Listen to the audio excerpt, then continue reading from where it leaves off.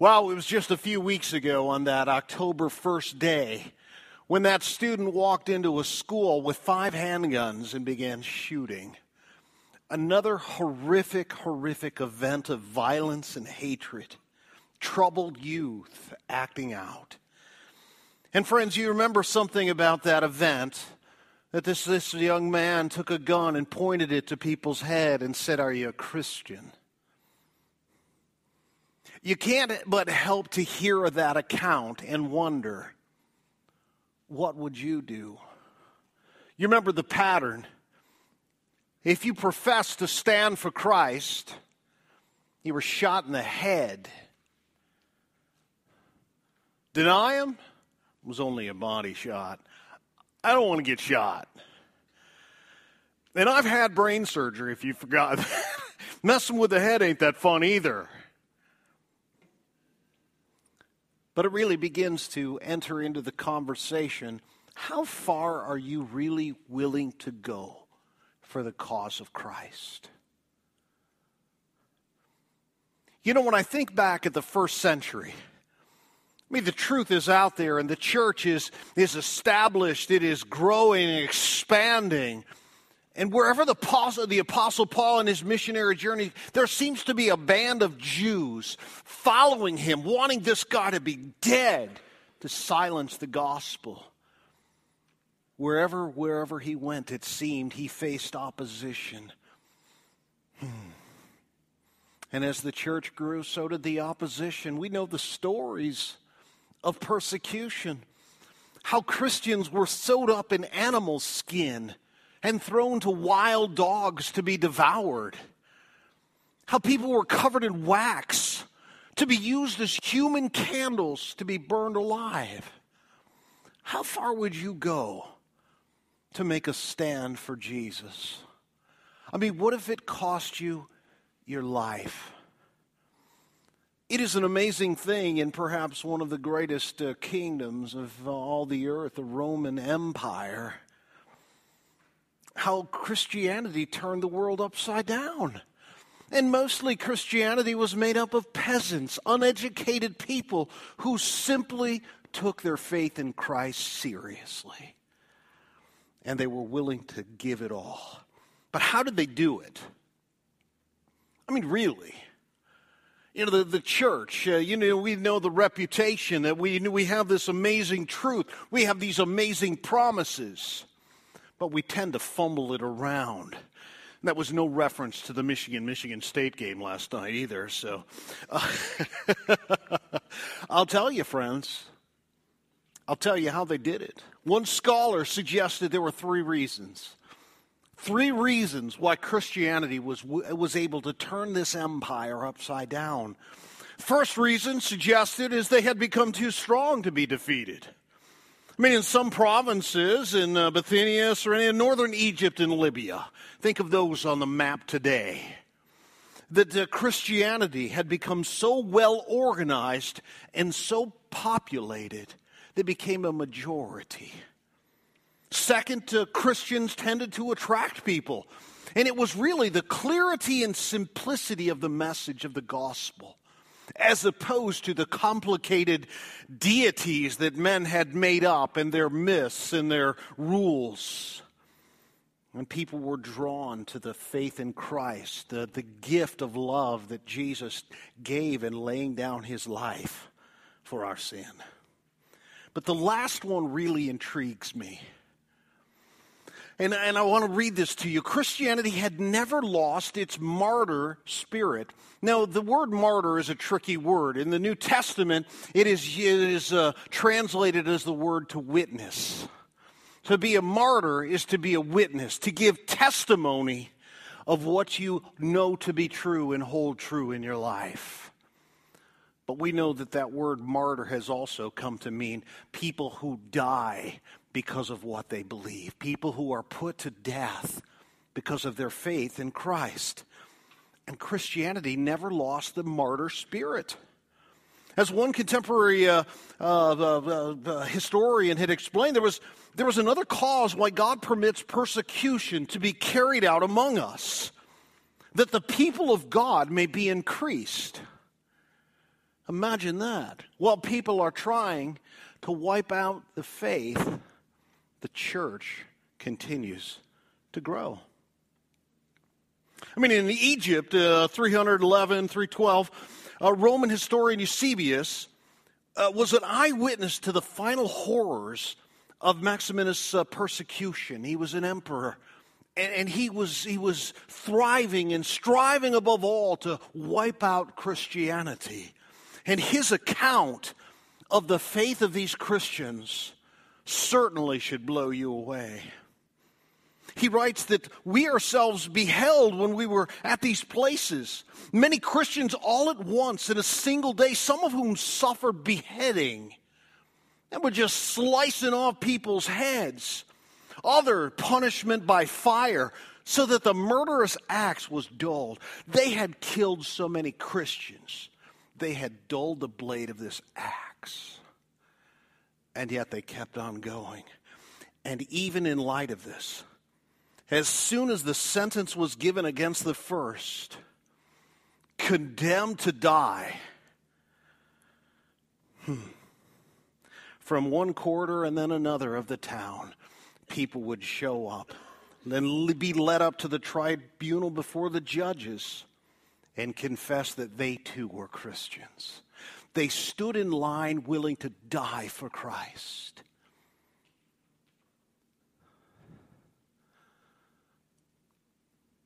That's why Christianity turned the world upside down. Because they were willing to lay down their lives for it. Even, can I say, gladly lay down their lives. Do you see a difference between a willingness and to gladly lay down your life for Christ? Going to look at some passages of Scripture, some instruction here this morning about persecution. Is it coming? I don't know. But if it does, certainly we ought to be prepared. So today, in this series entitled The Scary Things of Scripture, the topic today is persecution. And how a Christian ought to face it.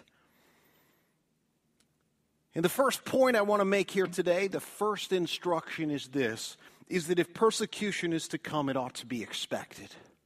It ought to be expected. And you say, why? Why should we expect that? Isn't that just a history thing and you're just watching what's going on? No. All we have to do is look back at what the Scripture says. I mean, Jesus warned us about persecution.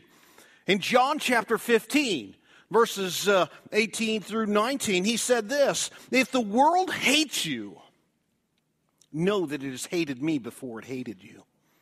If you were of the world would love you as its own. But because you are not of the world, but I chose you out of the world, therefore the world hates you. Jesus said there will be a day, and they will oppose you. Paul warned us in 2 Timothy chapter 3 in verses 10 and 12. He says, you, however, have followed my teaching and my conduct and my aim in life, my faith, my patience, my love and my steadfastness, and my persecutions and sufferings that happened to me in Antioch and Iconium and Lystra, which persecutions I endured. Yet from them all the Lord rescued me. Indeed, all who desire to live a godly life in Christ Jesus will be persecuted. Those are some strong words, friends, regardless if you're a lawyer or not. There ain't no wiggle room in that. All, and all means all, and that's all means. Should write that down on weight. All who wish to live godly in Christ Jesus. Wow. All who live godly in Christ Jesus will suffer persecution. All who desire to live a godly life in Christ Jesus will be persecuted. And this is one of those math statements. This equals this, and you can reverse it. All who are persecuted, likely it is caused by the fact that they are living a godly life in Christ Jesus. So if you have not even experienced a hint of persecution, the connection might be your commitment to the life of living this life of Christ. So Jesus warned us. Paul certainly laid it out for us. Even Luke in the book of Acts, the Acts of the Apostles in Acts chapter 14. You're not going to believe what he said here or what he recorded for us in Acts 14, 19 to 23. Again, but Jews came from Antioch and Iconium, and having persuaded the crowds, they stoned Paul. And they dragged him out of the city, supposing that he was dead. But when the disciples gathered about him, he rose up and entered the city, and the next day he went on with Barnabas to Derbe. The guy would not quit. But this is the life that God had called him to. On the road to Damascus, certainly, this great light shining down. And God had said how many things he must suffer. It was a life that Paul was called to suffer. Like Jeremiah's calling. When God called Jeremiah, the prophet Jeremiah, he said, everybody's going to want to kill you. And they'll hurt you. But I won't let them kill you. You'll just be in pain a lot. Because that's what it means to make a stand for me against, as a candle, as a light in the darkness. People will want to put you out, my friends. And that isn't always a violent thing. Sometimes it means looking over you for a promotion. Put you in the worst part of the building so you can't talk to anyone. It means being left out when everyone is laughing. You're left in the corner wondering. Persecution comes in all kinds of different levels. But friends, when you make a stand for Jesus, people will oppose you. So here in Acts, when they had preached the gospel to that city, verse 21, and had made many disciples, they returned to Lystra and to Iconium and to Antioch, strengthening the souls of the disciples and encouraging them to continue in the faith, and saying that through many tribulations we must enter the kingdom of God. To make a stand for Jesus does nothing more than put a target on you. And I know that we have learned well how to keep targets off of us, how to sit in the back and how to keep your hand down and not look too much at people. And we know how to avoid this kind of attention. But through many tribulations we must enter the kingdom of God. And so it isn't just Jesus and Paul and Luke, but Peter. Even Peter talked about persecution. You're like, man, this is everywhere in the Bible. And it's not the kind of stuff you put in stitch work in a frame and put on your wall. But maybe it ought to be. Because it reminds us what faith in making a stand for Jesus might cause us to endure. Take a look at what Peter says in 1 Peter 4, verse 12.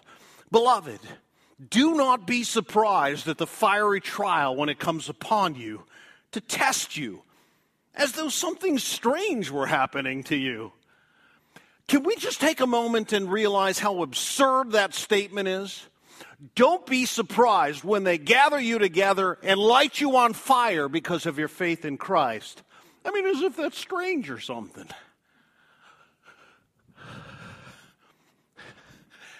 As though something strange were happening. I mean, Paul's like, when you make a stand for Jesus, people will pick up rocks. And do you know what the rule was for stoning people? They didn't allow the really big stones that will kill you right away. Had to be a little smaller to make you suffer. Suffering for the cause of Christ. A willingness to lay down your life. To sacrifice yourself for the gospel's sake. Paul knew what that was all about, and so did Peter. But then just a bit of a reminder here. He says, verse 14, 13, but rejoice insofar as you share Christ's sufferings. Okay, Peter must have got crazy in his old age, because he just said, when you're suffering for the cause of Christ, you ought to rejoice. Apparently, Peter knows something about a willingness to lay down our life that maybe we don't. He says that you may also rejoice and be glad when his glory is revealed. Apparently, just as Paul wrote, the sufferings of this present time are not worthy to be compared to the glory that shall be revealed. You may have noticed it's gotten colder outside. Did you notice that? It means wintertime is coming. It means it's going to get even colder. And you know what happens when it gets colder? People tend to sniffle and wipe their hands and then shake yours and give you a big hug and stuff. And then you get sick. You know, the wonder of being sick is it's hard to imagine just how horrible it was the last time you were sick. How achy you felt, and you know, your nose is all red from all of those tissues rubbing like sandpaper on you. You're like, oh, I got stuff to do, but I can't, I feel horrible. How many of you have gotten a flu shot? I know, the rest of you have political feelings about flu shots.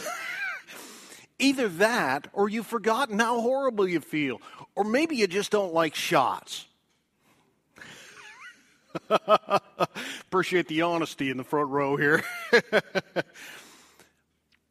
But really, a shot. Come on, people. I get them every 2 weeks, and I just got my flu shot.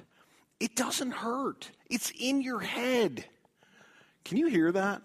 That's really loud when I do that.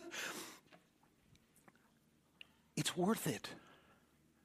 It's just worth it. You don't know when you're going to end up sick, and you really got stuff to do, and it's a horrible time. Get the flu shot. The sufferings of this present time are like a flu shot in light of pneumonia. Friends, just get the shot. Friends, lay out your life for Christ. Stop holding on as if it's the most valuable thing you have. Your citizenship is in heaven. Your home is there. Your life is hidden in Christ. Let go and make a stand for Jesus. And Peter warns us here. But rejoice when you can share in Christ's sufferings. What an honor it will be to be able to die for Jesus. That's a different perspective, friends, that we need to work on getting there. It would be an honor to be persecuted for Christ's sake, to make a stand that says he is worth it. It's the Job thing. I know we seem to be talking about Job every week, and God takes away everything. I came in with nothing. I'm going to leave with nothing. Blessed be the name of the Lord. If God has chosen you to demonstrate to a lost person or crowd that he is worth it, is that not a great calling? That's what Peter's talking about. Is there a better way? You say, I would die for my wife. Well, yeah, that's easy to take a bullet. It's like a really big shot. I don't want to get shot either, but you know what's really hard? Is giving your life for her day after day. Getting your attention and your desire off yourself and looking out for somebody else. I'll tell you, the two go hand in hand. People most willing to die for someone else are the people that live for that person day after day, giving their life moment by moment. And so Peter warned us. We have these warnings everywhere in Scripture. But not only should we expect it, please remove your stones from your wallets and purses at this moment. We should welcome it. I know, you're like, that dude had brain surgery. He might need it again. We should welcome it because persecution is profitable. Don't believe it? Remember that Philippians passage we were talking about, chapter 1? Paul lays out here some great things that happen in the church when the church is under persecution. Take a look with me, if you will. Philippians chapter 1. And we'll jump in at verse 12. We notice a number of things that occur when the church is persecuted. I want you to notice here in verse 12, we see that when the church is persecuted, the gospel is proclaimed. I mean, this was Paul's experience, but it isn't only his experience. And who is the gospel proclaimed to? First of all, the persecutors, the oppressors, those who stand against us. It is made known why. You traverse the life of Paul in the book of Acts, and you see his destiny is to die for the cause of Christ. He's going to die serving him. It's going to happen. He's going to make it to Rome, and they're going to take off his head. But everywhere along the line, everybody knows why. It isn't because he believes in the resurrection. He believes in the resurrection. He's talking about the gospel, and he's preaching Christ everywhere he goes. And every time a crowd is assembled to kill him, the gospel is made known. And so the first people to know it are the oppressors. I want you to know, brothers, that what has happened to me has really served to advance the gospel. I mean, they're stoning him, they're beating him, they're doing everything they can to kill this guy. And Paul says, no, it's pretty good because the gospel is getting out there. I suppose it really depends on what you truly value in this life. And we know Paul's commitment to the gospel was enormous. And we know that because he was willing to suffer for it. And so this has happened to me, has really served to advance the gospel so that it's become known throughout the whole imperial guard and to all the rest that my imprisonment is for Christ. Why is he in jail? Because he believes that Jesus died for his sin and rose from the dead and that he is coming back again. My friends, the gospel is proclaimed to those who oppress, but I notice also that watching people suffer tends to make people get out of their seat. If he can do it, so can we. Notice here in verse 14, by motivated believers. And most of the brothers having become, notice that word, having become, being challenged by Paul's testimony that I would die for him.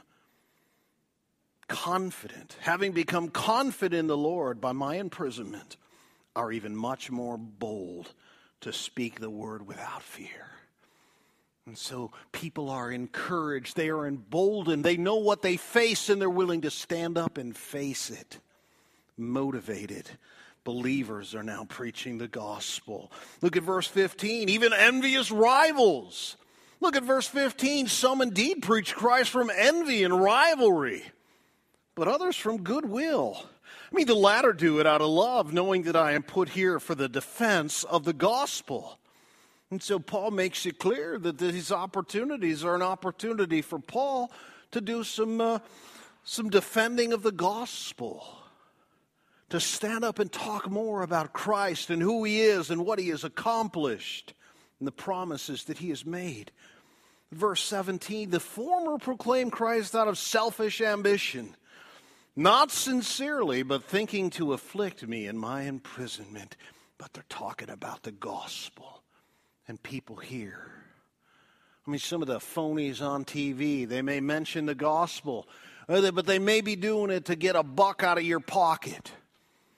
But God can draw someone to turn on a TV at the right time and hear the gospel and believe, even though their desires are contrary to the gospel. God can even use those who oppose it. For I know, verse 19, that through your prayers and the help of the Spirit of Jesus Christ, this will turn out for my deliverance. It is debated whether Paul is talking about, the get out of free or get out of the body. And that's the way Paul saw it. This is going to work out regardless. I'm either going to see Christ, or I'm going to be able to die for him, or I'm going to stay here and live for him. But friends, when the church is persecuted, the gospel is proclaimed. People realize what's at stake, and they know it'll cost them, and they're willing to step up and take the challenge. Kind of makes you wonder, is that really what it's going to take to motivate some of us to talk to our family members and friends, the neighbors, people across the street? Friends, the gospel is proclaimed when persecution arises. And when the church is persecuted, I notice also that Christ is honored. Christ is honored when people are saying, I will lay down my life for you. And we know Peter said that, and then he went and hid. Well, the first time, but not the second time, friends. Look at this in verse 20. As it is my eager expectation and hope that I will be at all ashamed, but that with the full courage, now as always, Christ will be honored in my body, whether by life or death. In my ministry for him or in my call to die, making a stand for him, Christ will be honored. Verse 21, by sacrificing for Jesus is a way that Christ is honored. Continued service or sacrificing all for him. For to me, to live is Christ, and to die is gain. Paul had the right attitude. My citizenship is in heaven. My home is there, and the one I love is waiting. If I am to live in the flesh, that means fruitful labor for me, yet which I shall choose I cannot tell. I'm hard-pressed between the two, and there is Paul, realizing that both, whatever it is that leads to glory, is the choice he wants to make. So when the church is persecuted, Christ is honored. I notice in verse 27, when the church is persecuted, the church is unified, striving together for the gospel. Only let your manner of life be worthy of the gospel of Christ, so that whether I come and see you or am absent, I may hear of you that you are standing firm in one spirit, with one mind, striving side by side for the faith of the gospel. And so there they are, being drawn together and not frightened at anything by your opponents. This is a clear sign to them of their destruction, but of your salvation, and that from God.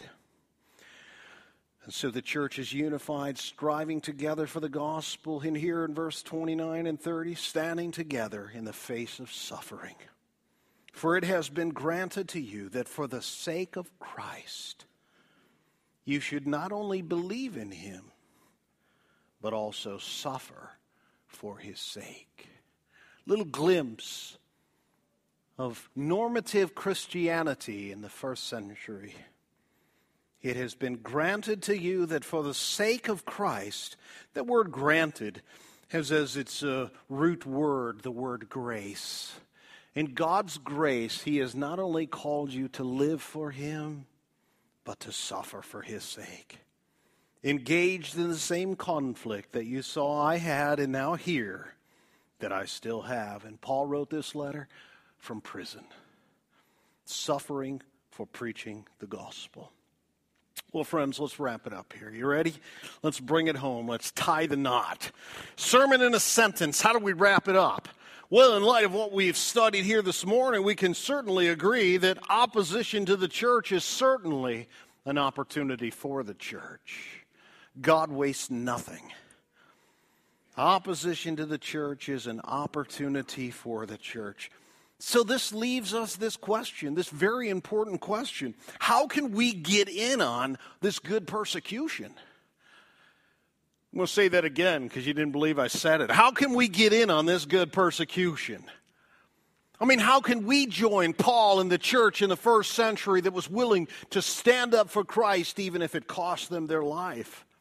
Well, in light of the things that we've studied here, Paul reminded us that if we live godly in Christ Jesus, we will suffer persecution. If you're trying to avoid it, keep the gospel to yourself.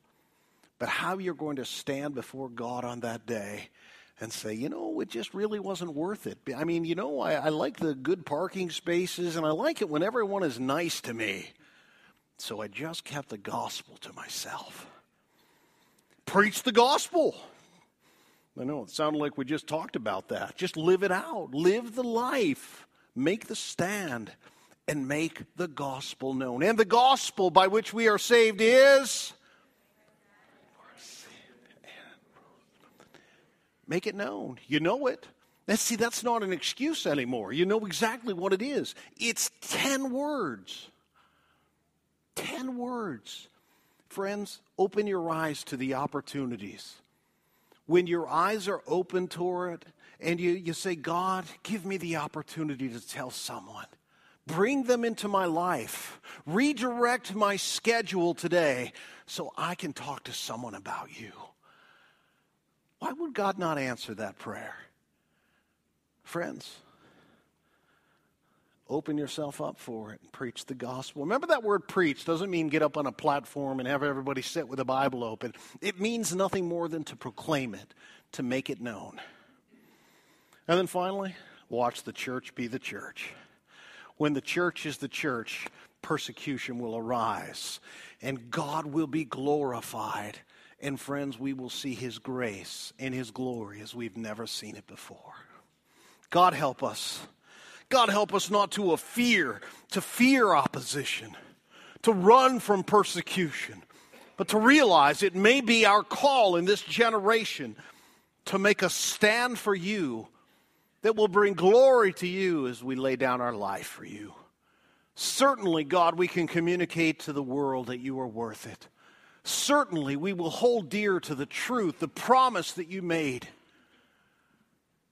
that the sufferings of this present time are not worthy to be compared to the glory that is to be revealed. God, may our hearts hold tightly to your promise, and as a result that we would live for you. And I pray it in Jesus' name.